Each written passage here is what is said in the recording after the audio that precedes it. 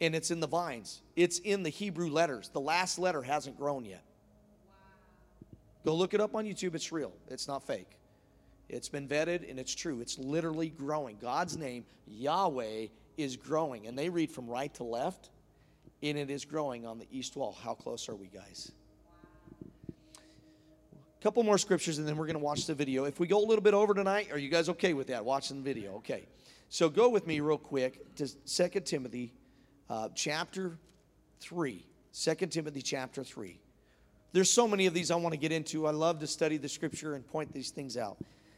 2 Timothy chapter 3. Now, I want you, as we read these verses 1 through 5, I want you to think about how you grew up versus now.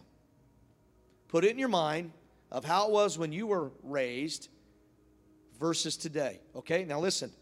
Verse 1, but mark this, there will be terrible times in the last days. Underline that, last days. The last days he's referencing there is the very last of the end of the age. When the apostles asked, when will be the end of the age? When will this happen? He's speaking of the end of the church age before he comes back.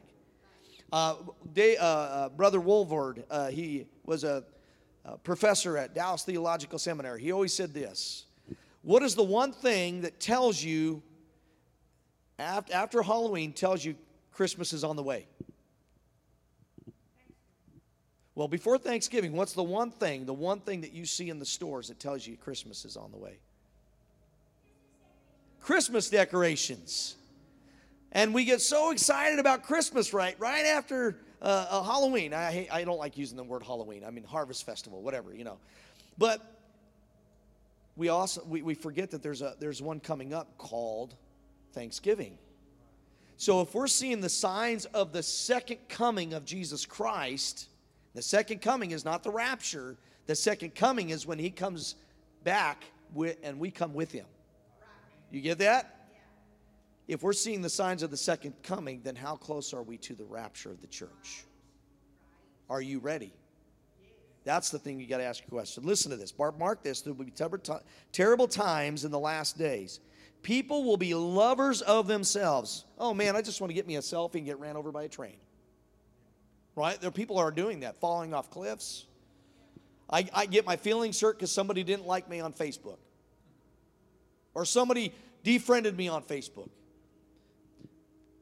Lovers of money, greed, right? Yeah. Boastful. Look at me. Look how great I am, right? Even in ministry, right? This is not about me. This is not about you. This is about who? Jesus. Proud, abusive, disobedient to their parents, ungrateful, unholy, without love, unforgiving, slanderous, without self-control, brutal, not lovers of good, treacherous, rash, conceited, lovers of pleasure rather than lovers of God.